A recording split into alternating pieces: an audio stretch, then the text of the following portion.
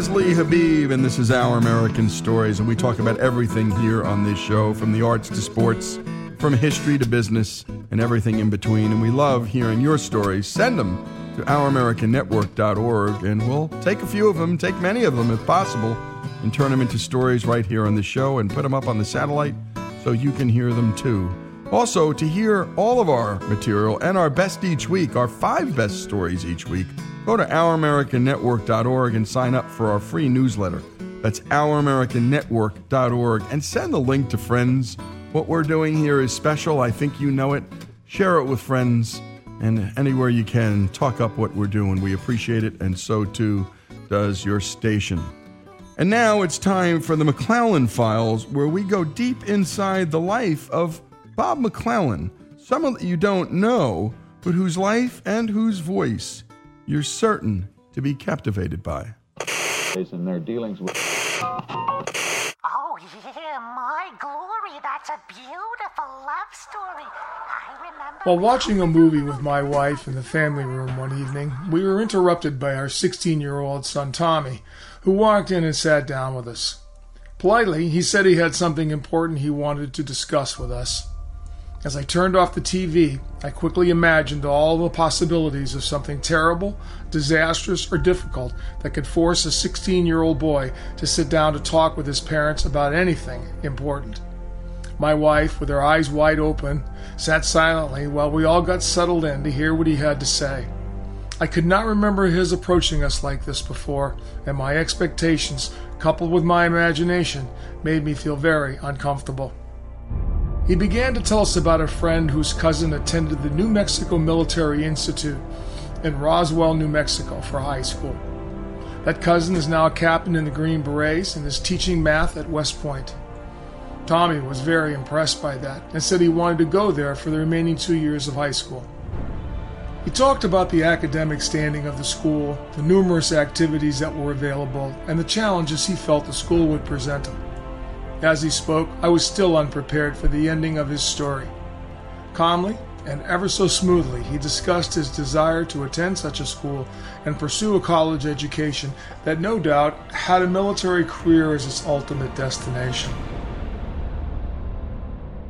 His mother countered with a gentle return to reason when she said, "You're going to a fine private high school here in the Bay Area. Why would you want to leave all of your friends?" More straightforward questions came from me like, "Are you unhappy? Or are you on drugs?"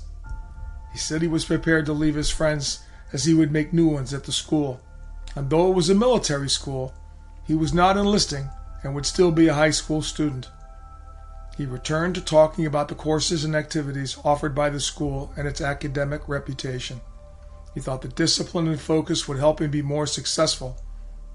It was obvious he had done his homework, and it was evidence of how seriously he took this idea of leaving home, traveling and living at the school, and taking on a rigorous academic and physical regimen at 16 years of age. Young though he may be, he had reached a fork in the road in his life that his mother and myself didn't see. We asked, why would he want to be going to a military institute that sat out in the middle of the New Mexican desert? It was their reputation, he said. In their one-year cadet prep program, 97% go on to one of the military academies. Out of a total of 900 students, 90 went on to the military academies. He thought that by doing well at NMI, he could pick any college he wanted to attend, and after graduation from college, become an officer.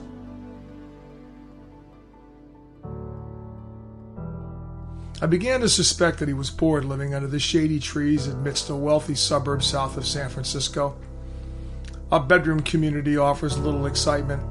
Punching a time clock, working at a retail store, or hanging around with your friends, playing with your phone while living at home is a lot less adventurous and exciting than traveling around the different places, living within a community where 30% of the student body is international, 100% are former military, and meeting the many challenges that the military presents.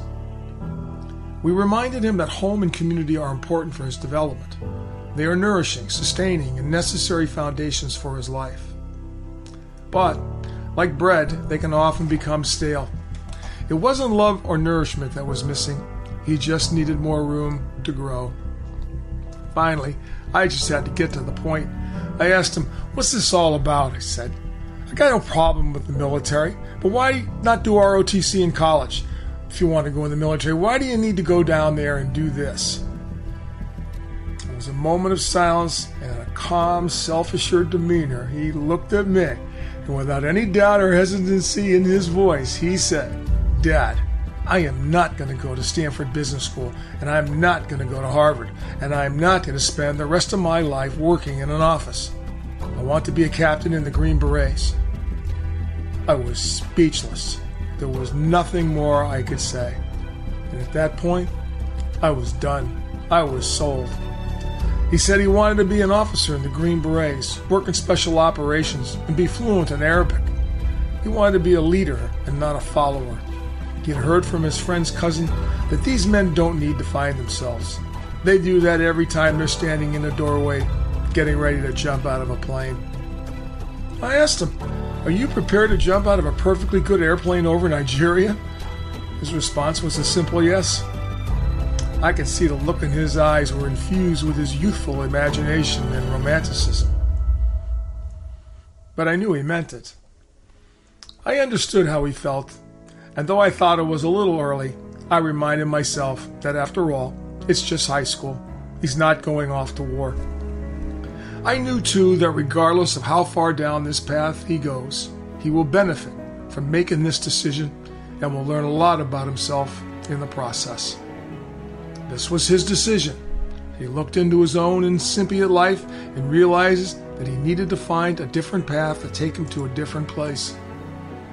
He didn't know where that place was located, but his imagination convinced him that it existed. He just had to find it.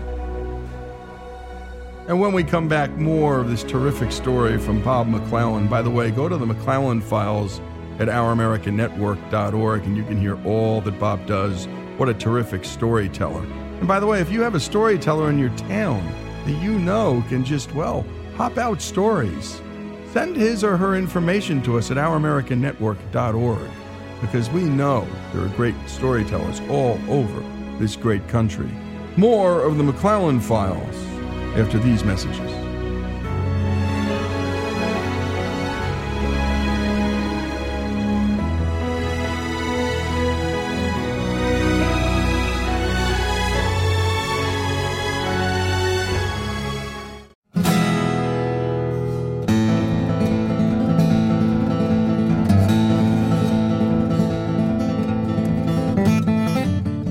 This is Lee Habib, and this is Our American Stories, and we pick up where we last left off with the McLalan Files, a young man, a boy, having a dream in his head, a vision in his head of leading a team overseas in the Green Beret and making that next important move to go to military school.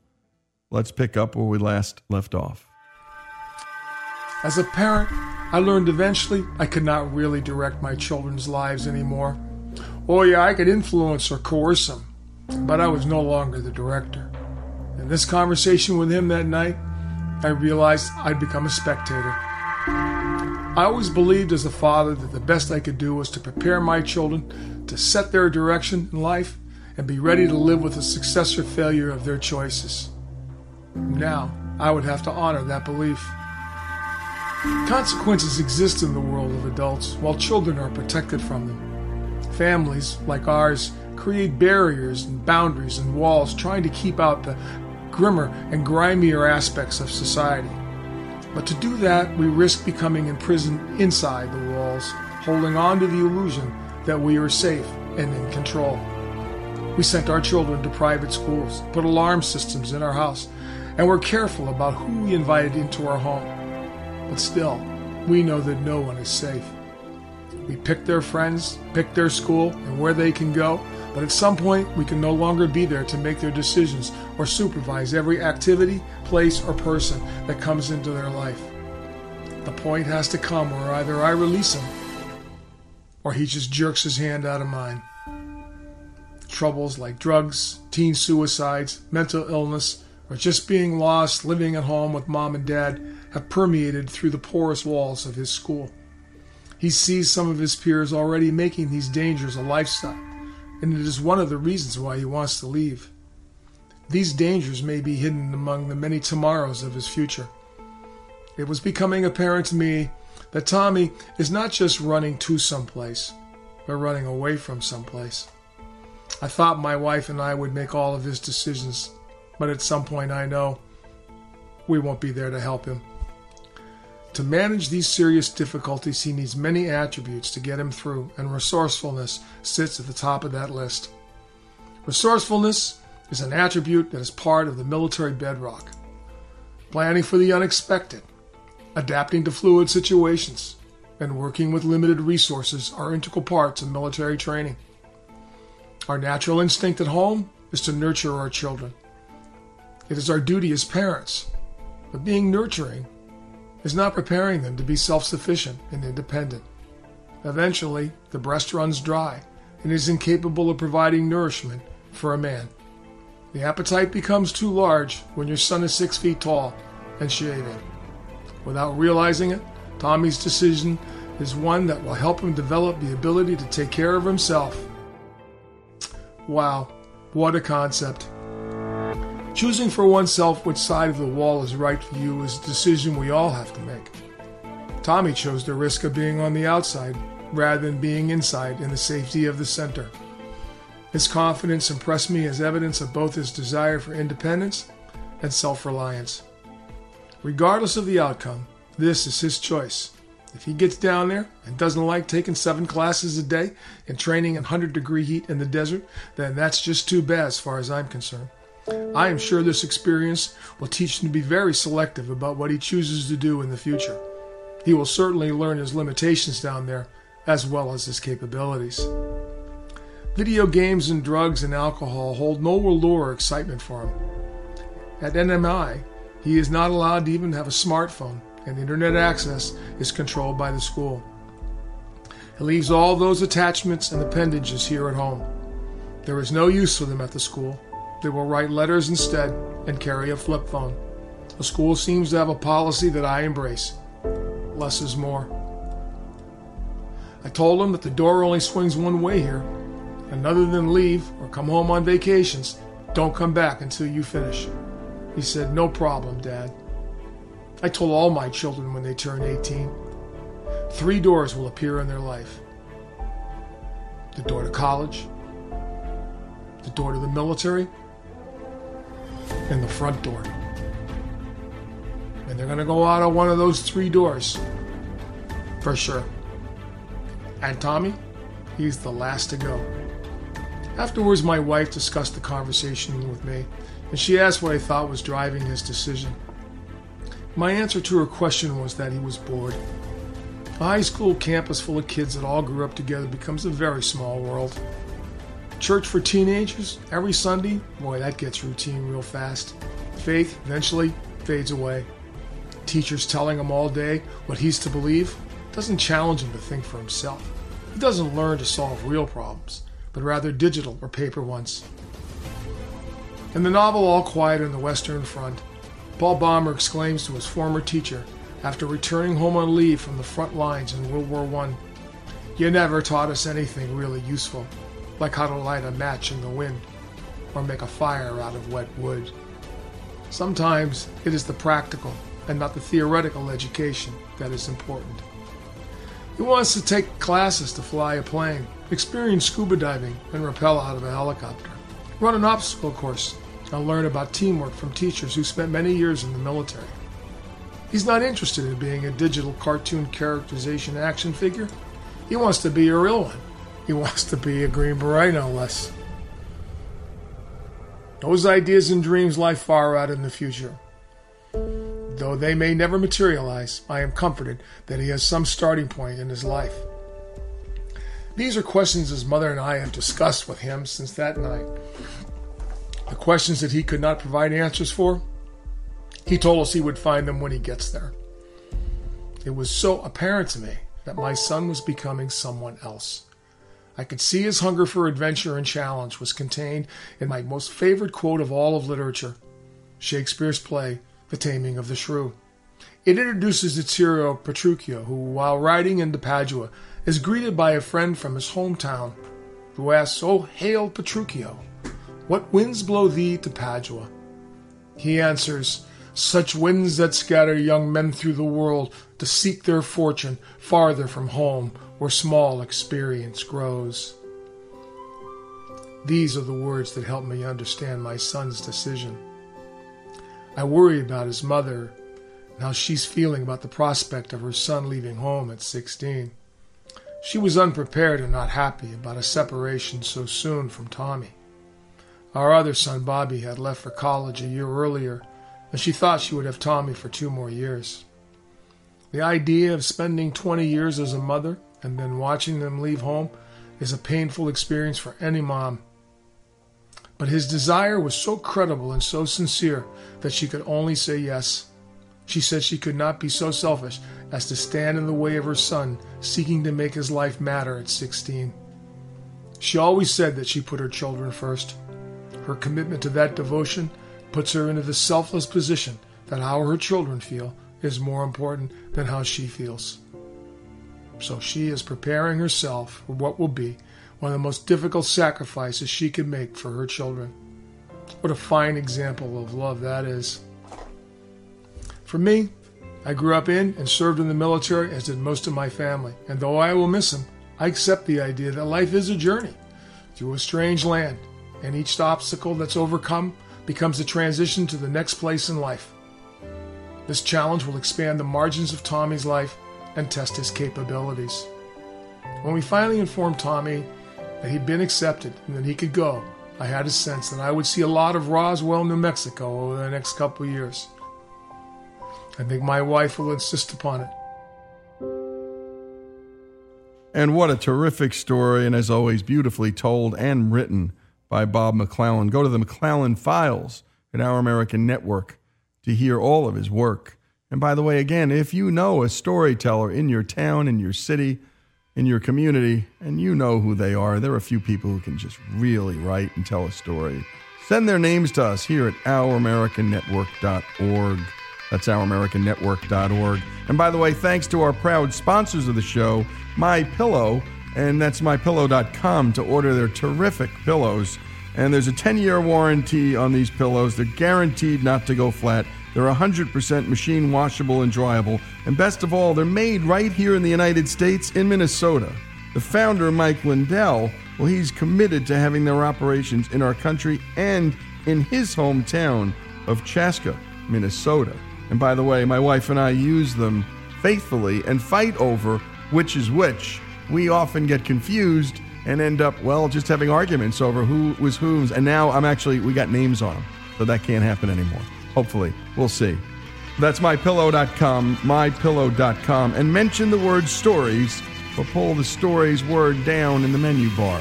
This is Our American Stories, the McLalan Files.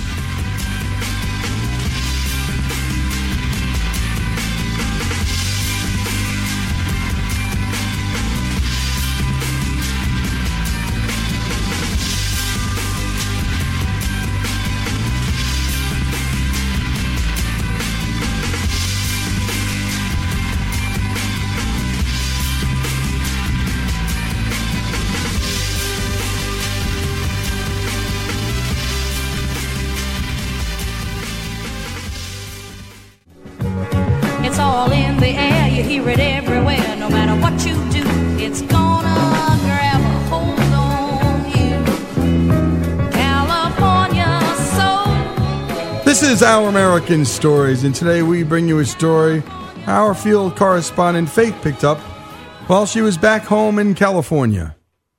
And here is the first part of that piece. Kathleen Broder grew up in Los Angeles, California, and has lived in California her whole life. She is a 69-year-old retired grade school teacher and has had 5 children of her own. But Kathleen, she's not your ordinary retiree. She spends most of her time training for and participating in triathlons. A triathlon is a multiple-stage competition most commonly involving swimming, cycling, and running. She races in about 7 triathlons a year and runs about, only 1 or 2 marathons as well. And at this point, Kathleen has participated in over 50 triathlons. Her obsession? Well, it began with running. Yeah, I was always very hyperactive. It's Kathleen, slow down. Kathleen, don't touch that. Kathleen. I was very hyperactive and so forth. And so when I was a young adult, I got into, or before that, before college, I got into running. My first marathon, I think I was 28. And I really liked that. And then, so I was running all the time. But then we got married, and I think I was 34 when I had my first baby. And when I got pregnant, some women run through all their pregnancies and everything. I just dropped dead. I mean, I was so exhausted. After a while, when the kids were a little older, I got back into it. And then I started, I think, really getting back into marathons about 10 or 15 years ago. And I started really enjoying it again. And it was actually through running that she met her husband, Mike. We were in the Santa Monica Track Club. We were just running buddies for a couple years. And then one day Mike said something about, it's just about time to settle down. And I said, yeah, me too. Okay, we got married the next month. I mean, we never really dated. We were just friends, and then we got married. We had met, and then we really didn't spend much time together. And then we started we would go to races, and we would drive together and so forth. But, it was never a dating relationship. It just turned, the relationship changed really fast. And then we got married. We had kids. 2 years later, we had our first, and then we had another one, and then we had another one, and we just kept having them. So, okay, this is weird. I had listened to this cassette tape thing of mining your diamonds in your own acre. So it's really funny, stop looking all over the place, just look around your own area. And I think that kind of tweaked me a little bit, so... Yeah, and we always got along. We both liked classical music, and we had a lot of the same friends. And, we were just a gang of single people, adults, that we just hung out together. And then all of a sudden, and we lived only a couple blocks from each other. So, sometimes we'd run together, but mostly we'd run together in the track club, and then all of a sudden we just settled down and got married. So it was running that brought them together. Who needs dating websites when you have running clubs? Most people know that constant running can take quite the toll on your body. And most people Kathleen's age, well, their body starts to give out on them. Knee problems, hip problems, and so on and so forth. In order to avoid those issues, Kathleen started to take some precautionary steps, which is how her interest in triathlons got started. I started realizing that a lot of my friends, their knees started going and they started complaining, and I had fewer and fewer running friends. I thought, oh, that's me. I better cross-train. I started swimming a little bit and biking. I already had a bike, but I was biking a little bit, not too much. And then my son and I were up in Carpinteria, and we were camping. And this was about 8 or 9 years ago. And we saw this thing called, I had never seen a triathlon. And I couldn't believe it. I saw it, and I said, I'm going to do that. And I was talking to all the people, well, what comes first, and why does it in that order? And I was fascinated. And so I immediately signed up for swim lessons. I mean, I knew how to swim, but, real swimming. I bought a steel bike. I didn't know what kind of bike to buy, but I bought one online. So the next year, I did the Carpinteria Triathlon. I probably was the last one to finish because I didn't even know how to shift the gears on the bike. The swim was so scary. And then, the run was fine. And I thought, oh, yay, I'm a triathlete. And I thought that would be it. But I just enjoyed it so much. So then I joined this swim group out at CLU, and they were starting a triathlon club, and so I started working out with them, and then I had to get a better bike, and it just took over. And so I wasn't retired yet, but school became less and less of a priority. And so I started realizing I don't really have time to go to work. I have too many workouts. And that's why I retired. Besides the fact that Mike kept telling me I was stupid for working because I could make just as much money on my retirement. So I thought, and he had already been retired for so long. So I thought, okay. And that was when her triathlon career took off. She began with some shorter races before diving headfirst into the longer ones. I started doing the little sprint triathlons. Those are the short ones. The problem with those is that those depend mostly on speed. And I'm not fast, I just have a lot of endurance. I did okay, but those were kind of scary because, things go flying and just have to always keep going. So then a couple years after I started doing the Olympic ones, and I liked that a lot more. 3 years ago, I started doing the half Ironman, and I really, really liked those because I was really competitive. That's when I got really competitive. A half Ironman triathlon is a 1.2-mile swim, a 56-mile bike ride, and a 13.1-mile run. And this year, Kathleen qualified for the World Championship for the half Ironman. The last several years, this race has taken place far away, such as Austria and Australia. This year, she will be running in Chattanooga, Tennessee. There are a number of other races that Kathleen has ran as well, such as some popular ones, like the Boston Marathon. Kathleen has ran the Boston Marathon 3 times. She will be running it again this year, beating her qualifying time by 24 minutes. How could she do that? What's this woman's training philosophy?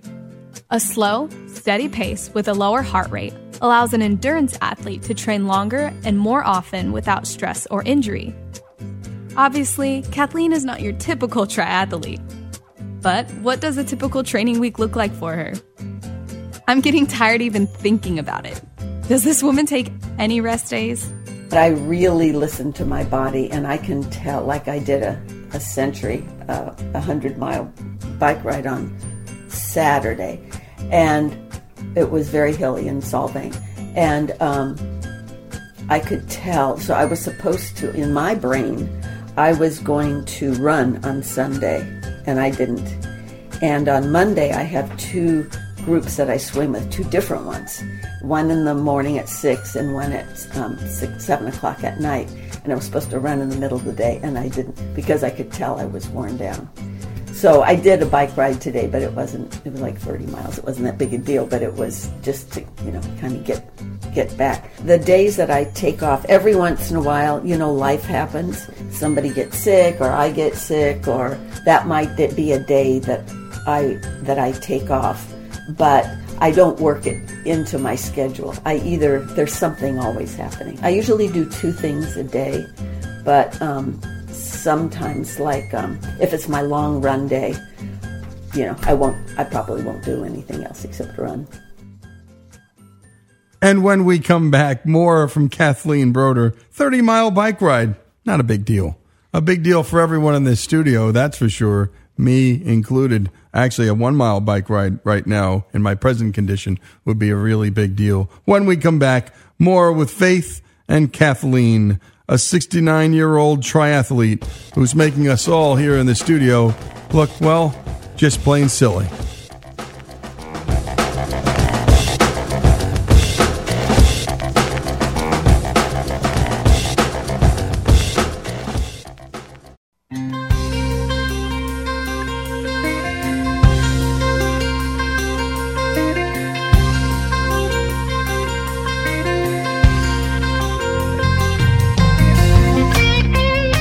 This is Our American Stories, and we continue Faith Garcia's conversation with a 69-year-old triathlete named Kathleen Broder. And by the way, what's so fascinating about this lady is she had never heard of a triathlon. And then when she heard what it was, which is a mile-plus swimming, a long, long bike ride, and a very long run, she thought, hey, let me give that a shot.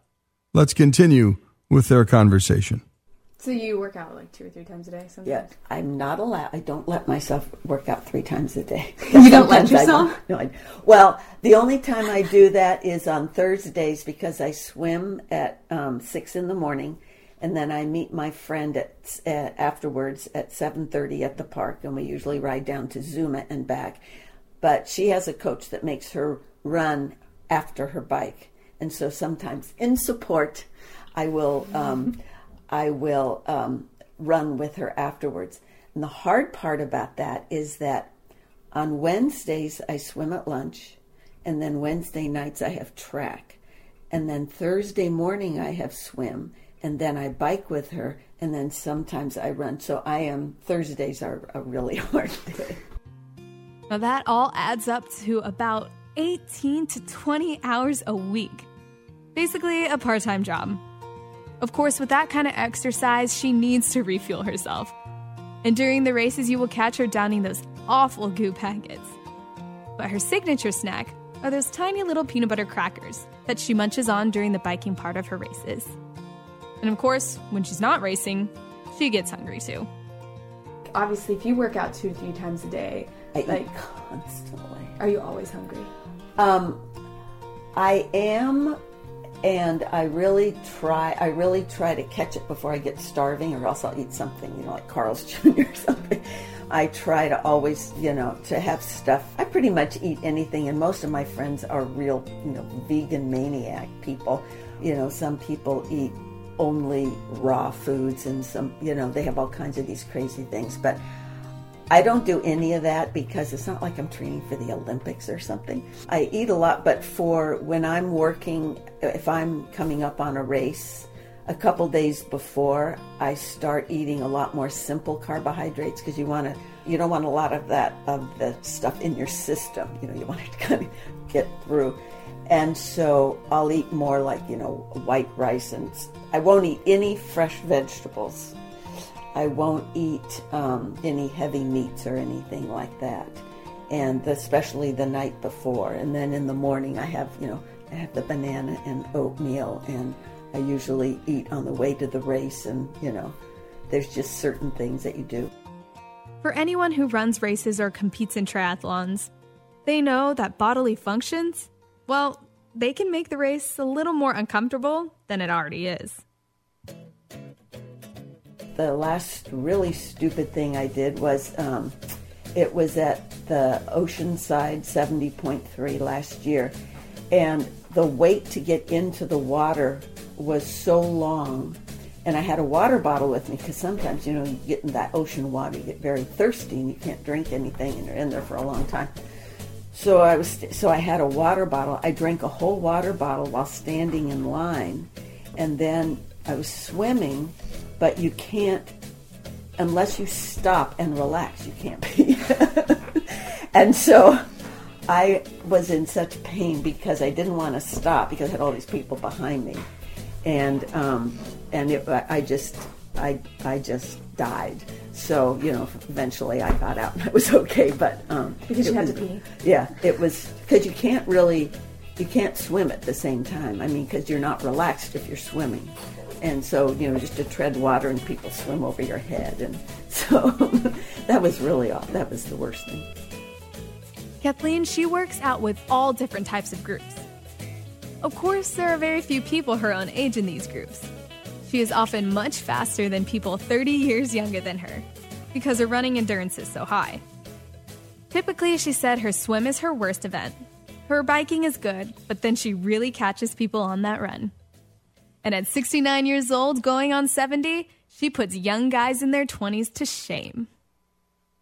It's funny, because even my swim coach will say, he'll point to me and say, see, though, she's a real athlete. He's always saying these things about me. It's so embarrassing. But, I really don't think about it, and I don't really compare myself. And I do know other people who are, my age and much faster, but I do know there's not very many of them. And there aren't, and the older I get, like I'm going into this 70 to 74, that's the age category for triathlons that I'm in now. A lot of times, like this weekend, I'm doing a tri, and I'm the only person in my age category, so it's like kind of relaxing. It's like, oh, right, this is great. But, I still want to do well. Yeah, I don't know, I really can't wrap my head around that, because I work out with so many people who are younger, I enjoy that. I have a hard time being around people my own age. I like being around kids, people my kids' age, that kind of thing, and that's who I'm with. I really enjoy, and I think I'm like them, but when they're looking at me, they're looking at their grandmother. Yeah, it's pretty funny, but I just enjoy that. And the older people that I do work out with, I mean, a lot of them are in their 60s. There are some. We're all kind of the same. We all enjoy being with all ages, and we're pretty much, we do the same kind of stuff.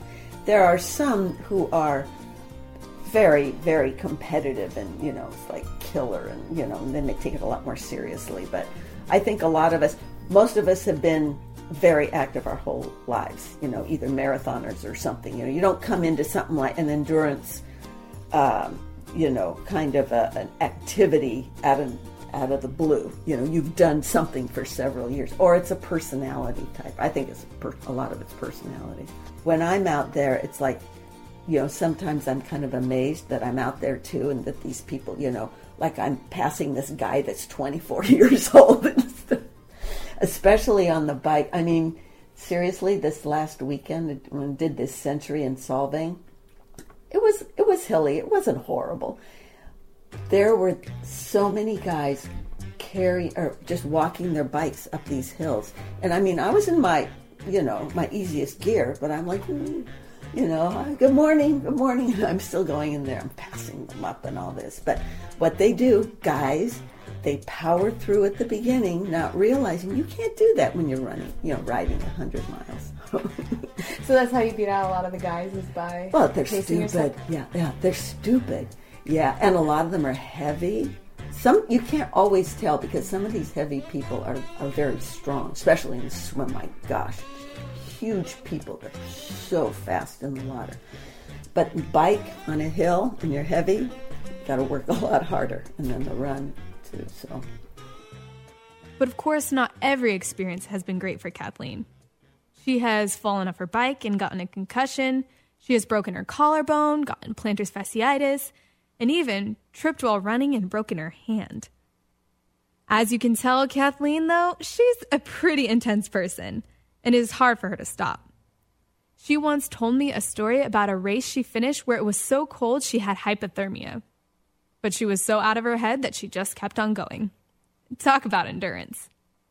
Kathleen Broder, at 69 years old, is definitely an anomaly. But of course, she will not always be able to be this active. But for now, she's just incredibly grateful and enjoys what she's able to do. I would never just sit still. I would always be doing, some kind of an activity. It doesn't have to be an athletic thing. Because I love to play cards. I love to play board games. So I can do that. But I would just want to have nice people, active people, not real old people. It's funny because I consider myself so lucky to be able to do all this. And one of my friends the other day said, that I work out, my training partner said, that she never goes on Facebook because it makes her feel bad because she sees all this stuff that other people are doing that she's not doing. And I started thinking about that and thinking, I just feel so fortunate because I think, I worked a long time and, I loved my job, but, I enjoy so much what I'm doing now. And I have my bike groups, and I have my triathlon groups, and I have my swim groups, and I have my running groups, and there's totally different people in all of them. There's some crossover, but not a lot. So I feel really fortunate because I have a lot of people to hang out with and stuff. Yeah, and you're fortunate because, to have your body in such good condition that it's not, breaking down on you. Yeah, and you know what? If it does break down, I'm ready. I mean, I can do other things. I mean, if I broke my leg, I've had to come back from injuries and stuff, so I don't think it wouldn't be the end of the world. I would just do something else, but I enjoy that. That's why I feel fortunate now. So this is just something you like doing for now? Yeah. And what a great piece. Thanks so much for that, Faith. And Kathleen Broder, a 69-year-old triathlete. I just wrote a few notes down. I love that she said, I have a hard time being around people my own age. Well, I'd have a hard time being around you, Kathleen. You'd exhaust me. She said she eats constantly. Well, we eat constantly here at Our American Stories, too. We just never even move our bodies. This is Our American Stories, the story of Kathleen Broder, a 69-year-old lady who decided, well, I'm going to do this thing called a triathlon. And by the way, a triathlon is a 1.2-mile swim, then a 56-mile bike ride, and then a 13-mile run. Give that a shot on your day off. This is Our American Stories.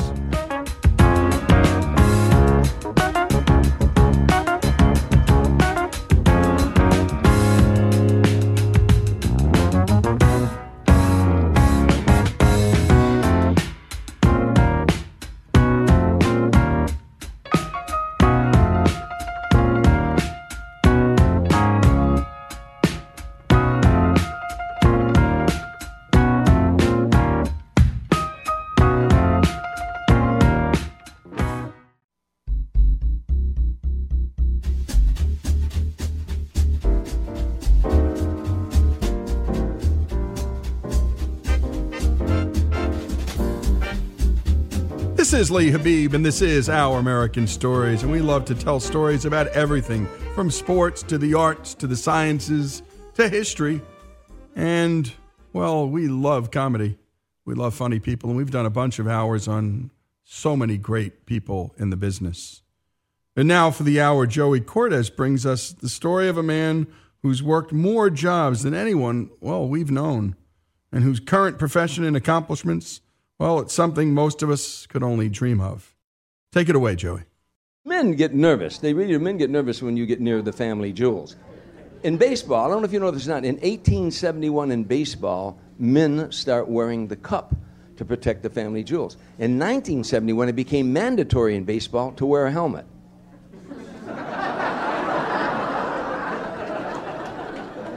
It took men 100 years to realize the brain is important also. Women are always saying, you men couldn't stand the pain of childbirth. Men could get pregnant, they won't want disability from the moment of conception.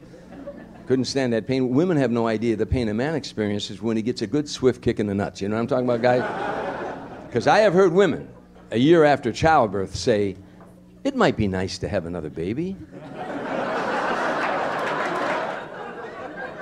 Have you ever heard a man say, might be nice to have another good swift kick in the nuts?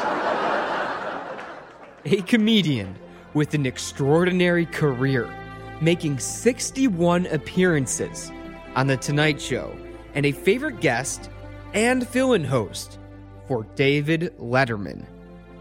Never did a kid from the south side of Chicago ever imagine becoming friends and colleagues with the likes of David Letterman, Smokey Robinson, Sammy Davis Jr., Dean Martin, Tony Bennett, and Frank Sinatra.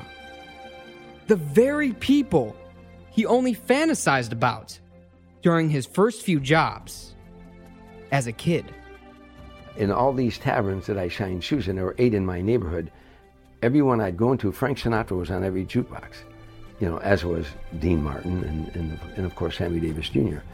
And so I was listening to the Rat Pack as a little boy while I was shining shoes. That's how I first became introduced to their music. Years later, when I came out of the service, after I went in the Navy when I was 17 and came out when I was 21, I went back to tending bar. I worked construction, I tended bar.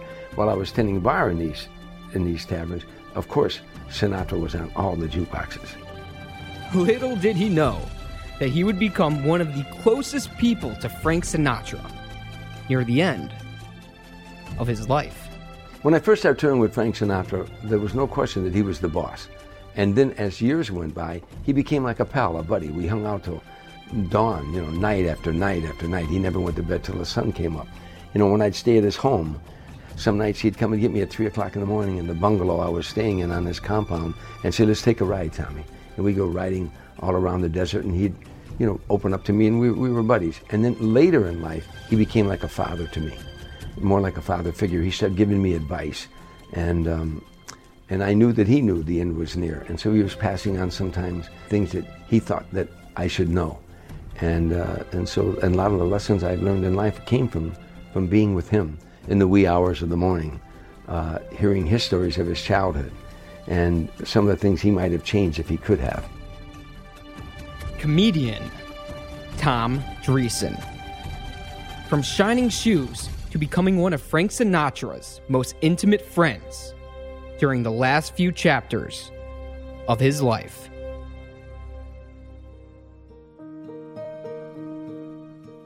Tom Dreesen's storied life and career began in a south suburb of Chicago, Harvey, Illinois, where he learned from Chicago's best comics, everyday, hardworking people in the comedy havens of its time, well before comedy clubs were even a thing.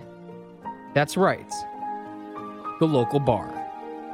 One of the taverns I went to was where my mom was a bartender, and my uncle was behind the bar, a man who was my mother's sister's husband.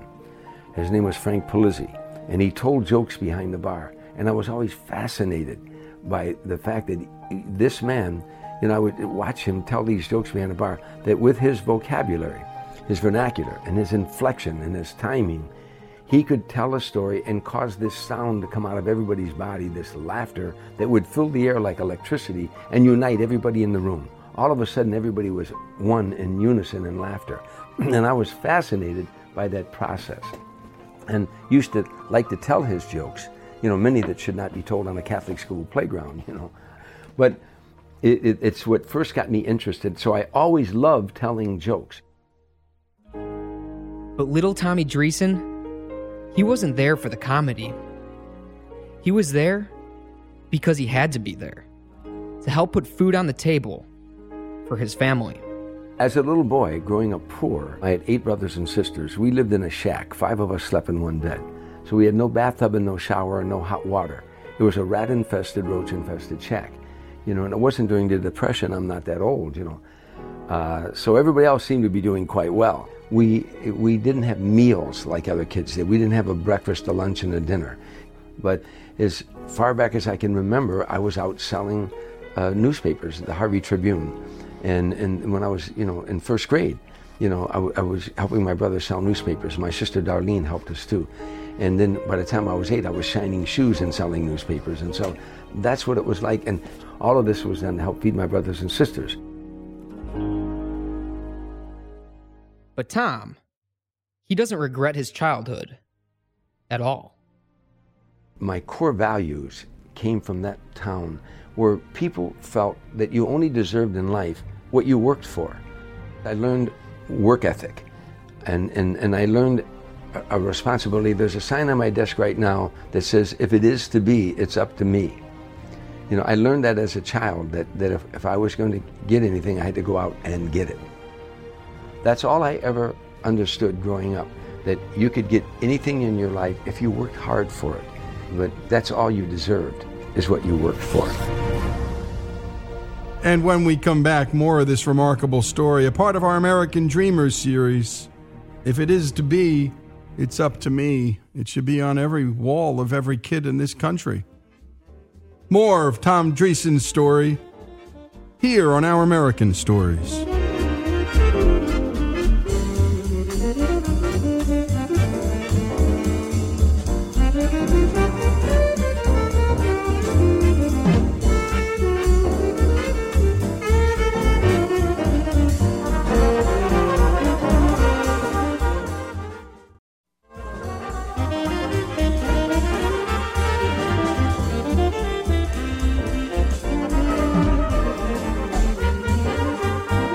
This is Our American Stories, and we continue our American Dreamers story and our series with Tom Dreesen's story. Let's continue. Tom Dreesen had quite a rough childhood, and yet... I don't regret any of that. And why would he? It made him into the man he is today. Hardworking, family-oriented, compassionate. A characteristic exemplified through his attitude towards his father's alcoholism. That you learn to hate the illness but love the man. My father, Walter Dreesen, wasn't a bad guy. He just was an alcoholic. He found the drug of his choice, and it was alcohol. And so, money was scarce. I remember as a little boy growing up, when I was in 8th grade, my older brother Glenn bought me a watch. It was a Crawford 17-jewel watch for my 8th grade graduation. And I had never had a watch before. And I loved that watch, And anyhow, about a year went by or so, and I couldn't find my watch. And I kept looking all over for my watch. And I said to my mom and dad, who were in the kitchen, I said, I can't find my watch. And my mom put her head down, but she looked at my dad. And I looked at him, and he looked at me, and he put his head down, and I knew he pawned my watch. And I realized how bad he was feeling, but I didn't get angry. I started covering for him. I said, I didn't wear that watch that much anyhow. It didn't matter. I didn't wear it that much anyhow, because I didn't want him to feel bad. And I thought about that a lot in years to come. When I had children, if I ever would have pawned one of my children's watches for drugs or alcohol, I don't think I could have lived with myself. But again, when you're an alcoholic or when you're a drug addict, that's your Lord and Master. And remember that funny guy? The bartender? His uncle? Yeah, well, little Tommy would learn something about him that would turn his world upside down. When I was growing up, I had these 8 brothers and sisters, and they mostly were blonde hair and blue-eyed, and I didn't think I looked like them a lot. I looked a lot like my cousins, and my mother was a bartender in a bar that, with her brother-in-law, and he owned the bar, and my mother was a bartender there for years, off and on. Now, as a little boy, wherever I went, people would say to me, "Hey, Polizzi, how you doing, Polizzi?" I say, "My name isn't Polizzi, my name is Dreesen." And they'd say, "Oh, I'll be down," because I looked a lot like this guy, Frank Polizzi, who was my uncle, my mom's sister's husband. And I emulated him, I just thought the world of him. But as I got older, when I got around 13 years old, I started realizing where babies came from. I didn't want to think that my mom and dad did this, let alone my mom and my uncle. So I had this feeling that he was my biological father, but then I would crush that, just push that feeling down inside me, and just didn't want to believe that ever happened. But by the time I was 15, I really believed it, because I really looked like him, and I looked like my 2 cousins, his sons. And he was a real tough Sicilian. He took nothing from nobody, no time. He stood up to the mafia in our town. He was a tough Sicilian. He had a great sense of humor, but he was a man to be feared. Now, I was worried how I was going to approach him with this subject that I had, but I went for a walk with him. And he said, "What does he want to talk about?" And I told him, I said, "I think I'm your son." And he was stunned. He said, "Why do you think that?" I said, "Because I don't look like my brothers. I look like your sons. And people always mistake me for a Polizzi." He said, "Well, it's true." He said, "And your mother and I had an affair, and you're the product of it." He said, "Now you can go tell the world. It would ruin your mother's marriage, and it would ruin mine. But that's your prerogative." And I said, "I don't want to do that. I just needed to know." An alcoholic father, an alcoholic mother, an admired uncle later revealed a biological father who worked in a tavern. It's no wonder what little Tommy Dreesen dreamed to be when he grew up. When I was growing up, that's what I wanted to do one day, was own a tavern, because that's where my dad spent all of his money.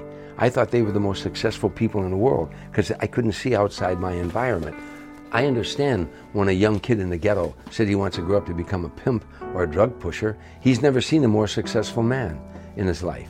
That person, that pimp or that drug pusher, has got a new car and wads of $100 bills in his pocket. So that kid thinks that's what a successful man does. Tommy, though, did what many young men do to rise above the depths of their childhood torments. He joined the Navy. And you might be surprised to learn what Tom considers to be one of the greatest gifts he received during his service. I was a high school dropout when I went in the Navy. And I ended up getting a high school diploma from the Navy, the GED, and I later went to junior college nights. But what helped me a great deal was aboard ship, I used to read like any other 17-year-old boy. You read all these sex novels and all that stuff because you're young. full of testosterone boy. So I was reading all these novels, and this older black man, Washington, said to me, if you're going to read something, why don't you read something that will improve your mind? So he bought me this book by Leon Uris, Exodus. And it was an interesting book, and then he questioned me after, what did you learn from it and everything. From that, I start reading positive mental attitude books. All these books that can improve your mind.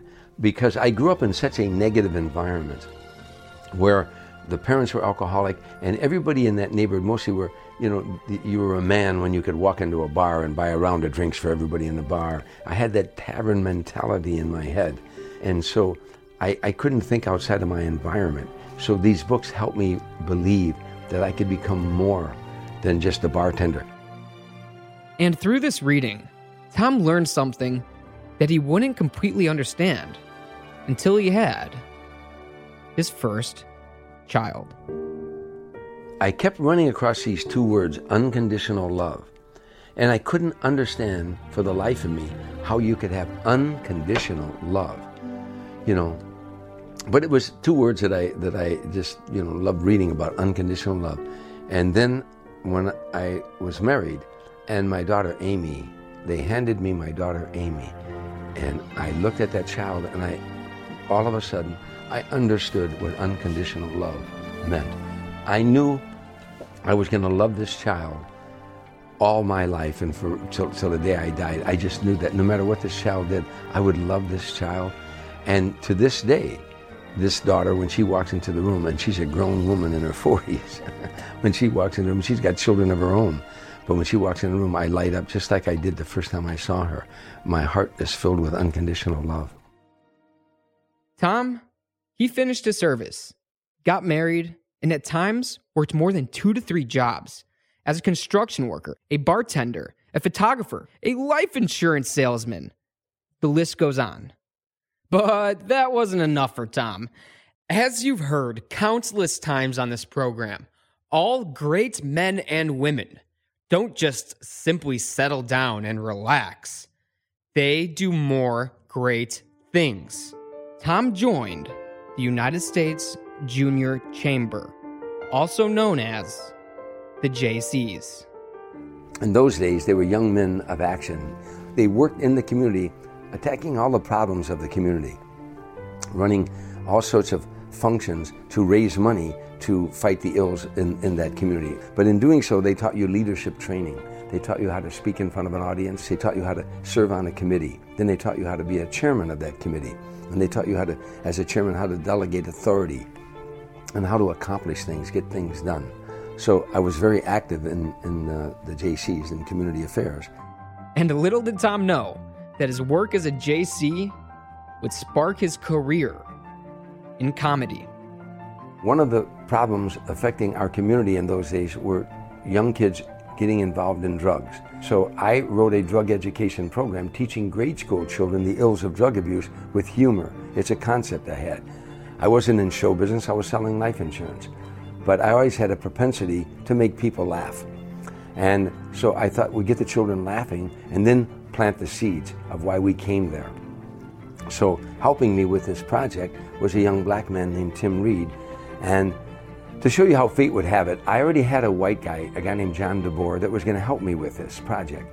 And that night that I was proposing running a drug education program to the chapter, the young black man, Tim Reed, came up and said, he's a new member, just joined that night, said, I'd like to work with you on this project. And I said, thank you, but I already got a guy. The next morning, this friend of mine, John DeBoer, called me and said, I can't do that project, I got a new job. I said, oh gee, what was that black guy's name? Oh yeah, Tim Reed. And if you're thinking to yourself, I think I've heard that name before. Well, that's probably because you have. Most millennials know him as the father from the hit childhood TV series, Sister, Sister. And most older folk know him from his role as the Venus flytrap from the popular TV show, WKRP in Cincinnati. And when we come back, more on the life of Tom Dreesen and those books, boy, and the Navy. They gave him a picture of something better and more beautiful with his life, and he seized on it. And when we come back, you're going to see just how Tom Dreesen and this man, Tim Reed, well, how their unlikely partnership kicks off their careers in comedy. Tom Dreesen's story here on Our American Stories.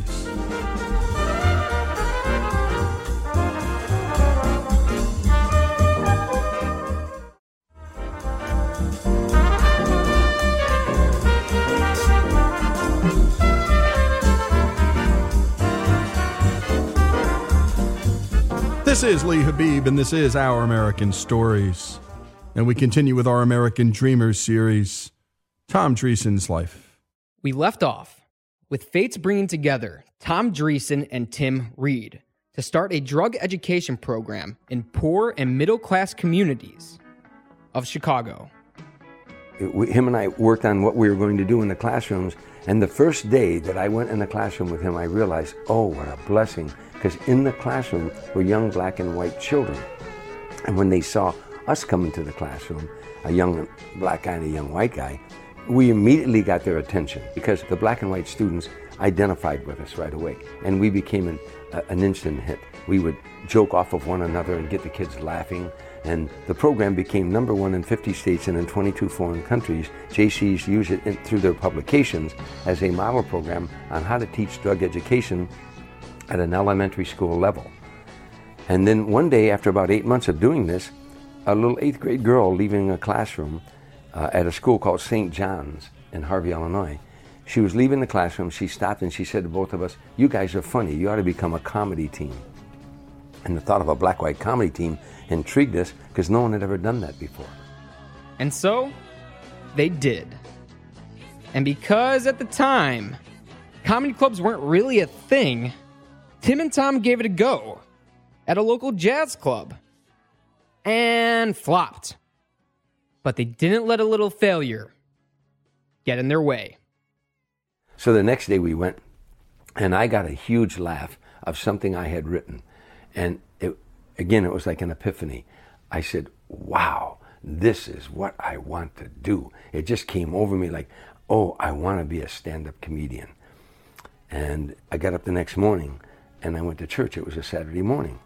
There was no one there. I knelt down and I prayed. I said, God, if you let me make my living as a comedian, I'll never ask for anything more. I promise you, I'll do charities, I'll do everything. And the thought that I could make a living as a stand-up comedian, make a living making people laugh, it overwhelmed me. And so, at the height of the Vietnam War, racial tensions rising, societal unrest building, they said, why not? Let's do it. We were touring the nation as America's first black and white comedy team at a time when the Vietnam War was raging. I had just gotten out of the service. Students were protesting all over America. African Americans were rioting in every major city, in Compton, in Watts, in Chicago, in Philadelphia, in Detroit.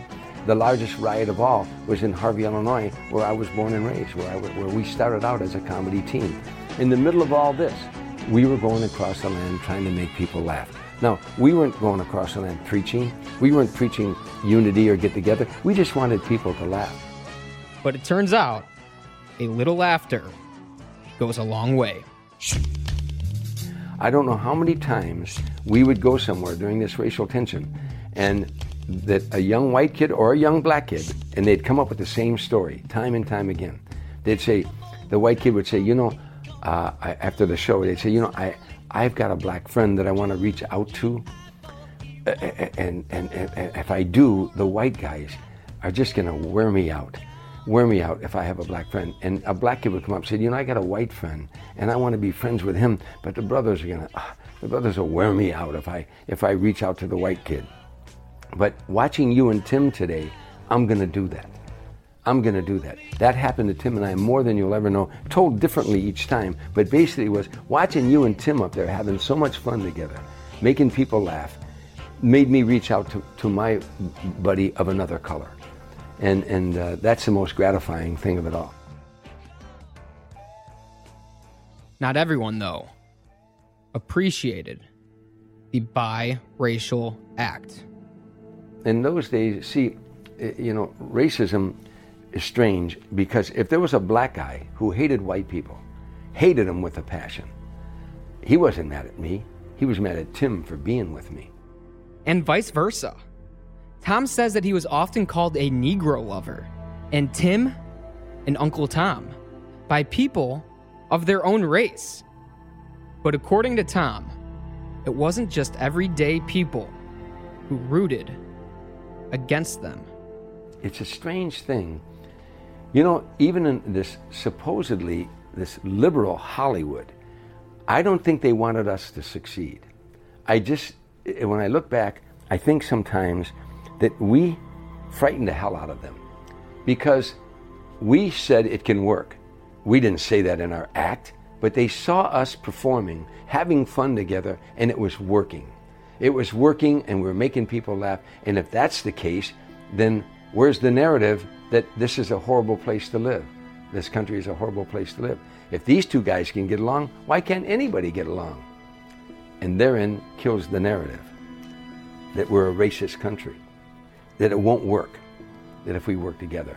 For some reason, that always stuck in my mind, that I didn't realize there were people that really didn't want us to succeed. Something that one of Tom's close friends, who was also in show business, warned he and Tim from the very start. He said, you know they're going to try to separate you. He said, Tim, you know they're going to go up to you and say, you don't need that white boy. He said, and Tom, they're going to come to you, you don't need that brother. What the hell are you doing with him? He said, it's called divide and conquer. Some people can't stand to see this kind of unity that you guys are projecting, whether you like it or not, you know. So, you know, it's a shame because I thought that we were going to become America's greatest comedy team. That was my dream and my hope. When Tim decided to split the team up, it was worse than a broken marriage for me because all my hopes and dreams were in that 6 years. I wanted to be in show business, and I thought Tim and Tom were going to become America's greatest comedy team. And when that didn't happen, it broke my heart.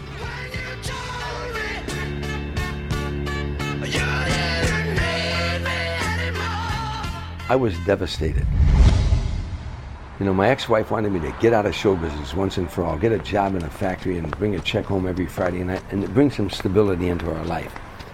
And I went to the corner bar where I used to tend bar, and it was called a Sulky Inn. And my buddy Jimmy Lepore was sitting bar behind the bar, and I'm sitting there, and you know, people will buy you, I had 2 beers in front of me, and people will buy you a drink, and hey, give Tommy a drink down, and they put a little shot glass in front of you. So I had like 2 of those in front of me, plus 2 beers in front of me. But I'm just thinking, what am I going to do? What am I going to do? And I thought, you know, I was always real good at alternatives, saying, okay, I'm not painted into a corner here. What are my options? And I said, I can get another black guy and do the same act, or I could go it alone and become a stand-up comedian, or I could get a job in a factory and give up this hope of ever being in show business. And those are my options.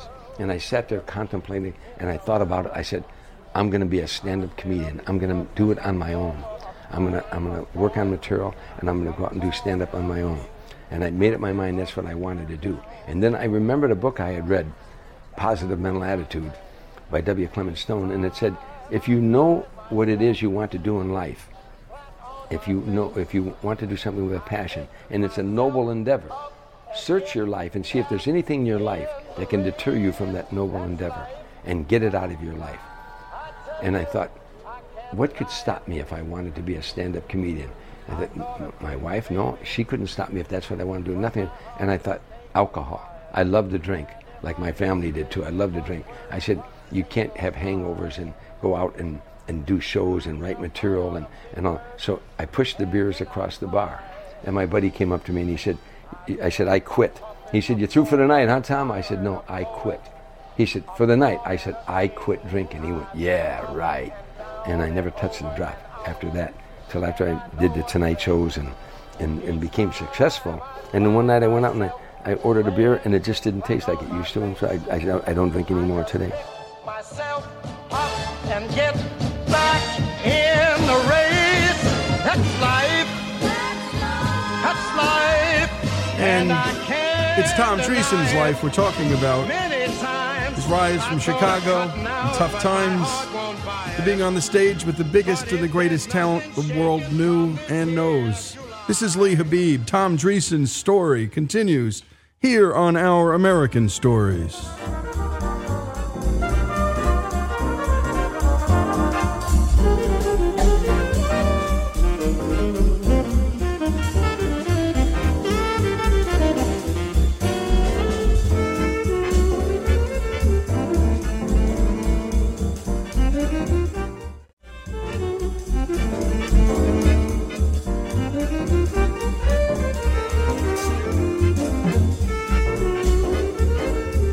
This is Our American Stories. We continue with the final segment of Our American Dreamers story this week. And we've done every kind, folks, from, well, Bernie Marcus's story, the founder of Home Depot, straight through to Al Pacino's.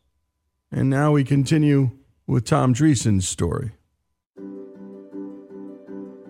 As Tom put the drink down, he packed up his bags and moved to Los Angeles, couch surfing and even living out of a car for a month, while performing for free at local clubs, and begging to get on what is known as the training ground for America's most famed comedians, the Comedy Store, a first-of-its-kind comedy club on Sunset Boulevard. Tom finally got a chance, became a regular act, and perfected his craft along the likes of Billy Crystal, David Letterman, and Robin Williams. Impressive, right? Well, maybe not. See, when in the comedy community in 1975, wherever you went in America, people say, what do you do for a living? You say, I'm a stand-up comedian. The next question out of their mouth was, oh yeah? You ever been on Johnny Carson? If you had been on Johnny Carson, in the eyes of America, you just weren't a comedian. You might want to be one, you might going to be one, but you aren't one now. Because everybody in America believed that one appearance on The Tonight Show, your life changed, and it did. Freddie Prinze did one appearance on The Tonight Show, the next day he got a sitcom. So it was a very powerful show. Even though there were other shows we could do stand-up on, none of them launched your career like The Tonight Show. 15 to 20 million people watched that show every night. There was no cable television in those days. So that was a show you tried to get on. So in the comedy community, that's all everybody talked about. Want to get to The Tonight Show. And as Tom tells it, he kept pestering Carson's talent scouts to come see him perform at the Comedy Store. And finally, when one of those scouts came by, Tom made his break. He said, good, you're on next week.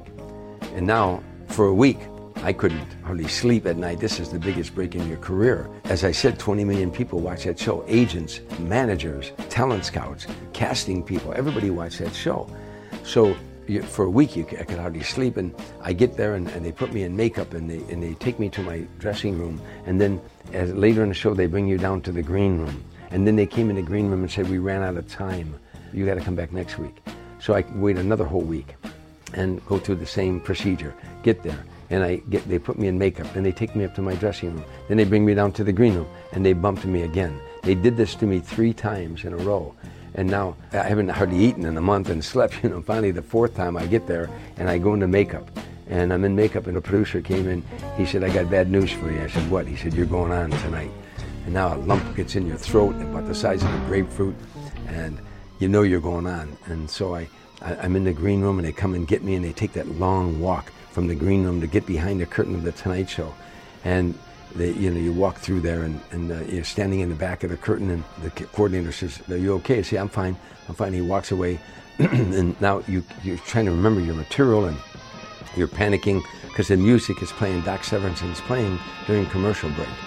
And all of a sudden the music stops, and you know you're back live, and your heart stops. And then you hear Johnny say, we're back now. And I'm glad you're in such a good mood tonight, because my next guest is making his first appearance on The Tonight Show. Would you welcome Tom Dreesen? And they open up the curtain, and you walk out into these bright lights like you're in an operating room, and you can't see the audience. They're like shadows, and you hit your spot on the floor. There's a green tape on the floor, and you hit that spot, and now the applause ends. Thank you very much. I'm a little bit upset. And now you do your first joke, and you did my first joke, and I got it out, and it got a laugh. And then I did my second joke, and it got a laugh. And then I got the third joke, and it got a laugh. Then my 4th joke, I hear Johnny and Ed McMahon laughing behind me. Now I'm on a roll. Now I get 7 or 8 applause, and it just was a killer set.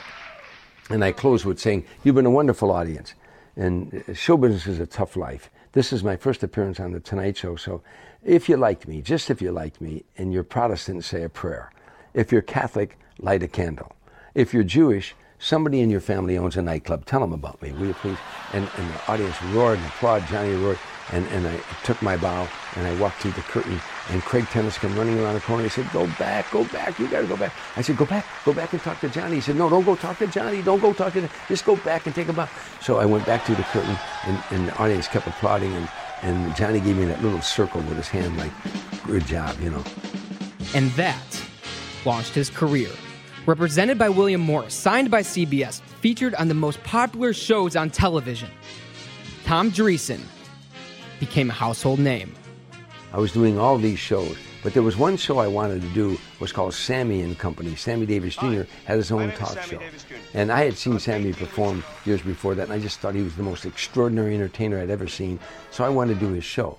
And so they finally got me on that show, and I did all this material on Sammy's show, this 6-minute routine about growing up in a black neighborhood and playing basketball on an all-black basketball team. And I did all these jokes that just broke Sammy up. And he said to me, I'm going to take you on the road with me. And he did. And he took me all over the country. And we were appearing in Chicago at the Mill Run Theater, and he said to me, have you ever worked Las Vegas? And I said, no. And he said, well, you opened there in January with me. And so now in January 1977, I'm driving down the main drag of Las Vegas, the Strip, and there on the marquees, Sammy Davis Jr. and Tom Dreesen. I was just overwhelmed. I never dreamed that I'd ever be in, I did dream that I'd be in Vegas, but I never dreamed to be with Sammy Davis Jr. And it was just amazing. So I performed with him for 2 weeks. And one of the amazing stories, or one of the stories I'll always remember, was that I brought in some of the guys from my own neighborhood that I grew up with to come to Las Vegas and be with me. And it was a buddy of mine, Sammy Eubank, and another buddy of mine, Mike Crowder, and my other friend, Tommy Johnson. And Tommy's no longer with us. He died a couple of years ago. But we were street buddies together. Him and I, we from the time I was a little boy, and then we set pins in bowling alleys together. He went in the paratroopers when I went in the Navy. And we remained friends. When I came out of the service, off and on, I would split up with my wife. We'd live together, We were just a good street buddy. But anyhow, one of the days after we got up in the morning, and we're going out, and we're going to roam up and down the Strip. And I looked around, and Tommy was gone. And I looked, and now he was looking at the marquee that said Sammy Davis Jr. and Tom Dreesen. And this is a tough guy who was in the 101st Airborne, just a tough street guy. And tears were rolling down his cheeks. And I looked at him, I said, Tommy, what the hell? What's wrong with you? He said, you don't get it, do you? I said, what? He said, you don't get it, Drees. He always called me Drees. He said, you don't get it, Drees. I said, what? He said, if your name is up on that marquee, our name is on that marquee. The whole neighborhood is on that marquee. And it choked me up, And I said, yeah, well, let's go get something to eat. Let's take a walk, But this was a big deal to him. Most of us never thought we were ever going to get out of that neighborhood. It's something that happens to you that you think you're going to live there, work there, and die there, But it's a moment I'll never forget. And not long after, Tom Dreesen would have the opportunity to open up for the king of show business. After I toured with Sammy Davis Jr. for about 3 years, I was touring with different artists around the country, including Smokey Robinson, my dear friend. We were working at Caesars in Lake Tahoe, and Frank Sinatra was appearing at Harrah's, 2 doors away from Caesars in Lake Tahoe, and I wanted to see his show. So one night after my show, I just bolted off the stage, didn't even change out of my stage clothes, and I was running into the showroom when the vice president of Harrah's Hotel was standing out in front of the showroom with a big heavyset guy with a cigar. And I didn't want to miss the opening because I had seen Frank once before, and to watch Frank Sinatra walk out to an audience, it was electrifying. Ladies and gentlemen, Frank Sinatra. He created more excitement walking to the microphone than most people created with their whole act. Just the audience would go wild when he walked out on the stage, and I didn't want to miss that entrance. And so I was running in the showroom when Holmes Henderson called me over. Tommy, come here. And I reluctantly went over, and he said, Tommy, this is Mickey Rudin. He introduced me to this big heavyset guy with the cigar. He said, Mickey, this is Tom Dreesen. Well, I recognized the name. Mickey was Frank Sinatra's lawyer and managed his career, and also a powerful guy in Hollywood. So he said, Holmes Henderson said, Mickey, I think Tom would make a great opening act for Frank Sinatra. And the lawyer got a pained expression on his face like he'd heard that 1,000,000 times. And he winked at the vice president, and I caught the wink. He said, hey, kid, if I gave you a week with Frank, would you want more than $50,000? I said, Mr. Rudin, put it this way. If you gave me a week with Frank, would you want more than $50,000? And he started laughing. He said, I like this kid. And then a week later, I got a call, saying, would you like to work with Frank Sinatra at the Golden Nugget in Atlantic City for 1 week? I said, oh, yeah, sure. So they set the date. And I went in. I figured I'll get my picture taken with him, hang it in every bar back in Harvey, Illinois, and say that I met Frank Sinatra. But the second night I was with him, he and his wife took me out to dinner, and he said, in the middle of the meal, I can remember like it was yesterday, he set his knife and his fork down. He said, I like your material, and I like your style. I'd like you to do a few other dates with me, if you're interested. And I didn't say, well, let me check my calendar. I said, yeah, sure. And it turned into, 14 years of 45, 50 cities a year, and a friendship that I'll never forget. From humble beginnings to a successful career in Hollywood, one of the few men deemed worthy enough to perform with America's most beloved stars, Tom Dreesen, an American dreamer. And great job on that, Joey. And what a story. That's just one of my favorites. That's right up there with that Mario Andretti story. And go to ouramericannetwork.org to hear that one. And Dawn LaFrida, and you've never heard of her, but when you hear her story, not everybody has to be a rich, famous star to live the American dream. Starts with one Denny's at the age of 16. She's a waitress. She owns her first Denny's at 21, owns 75 now, folks. Tom Dreesen's story here on Our American Stories.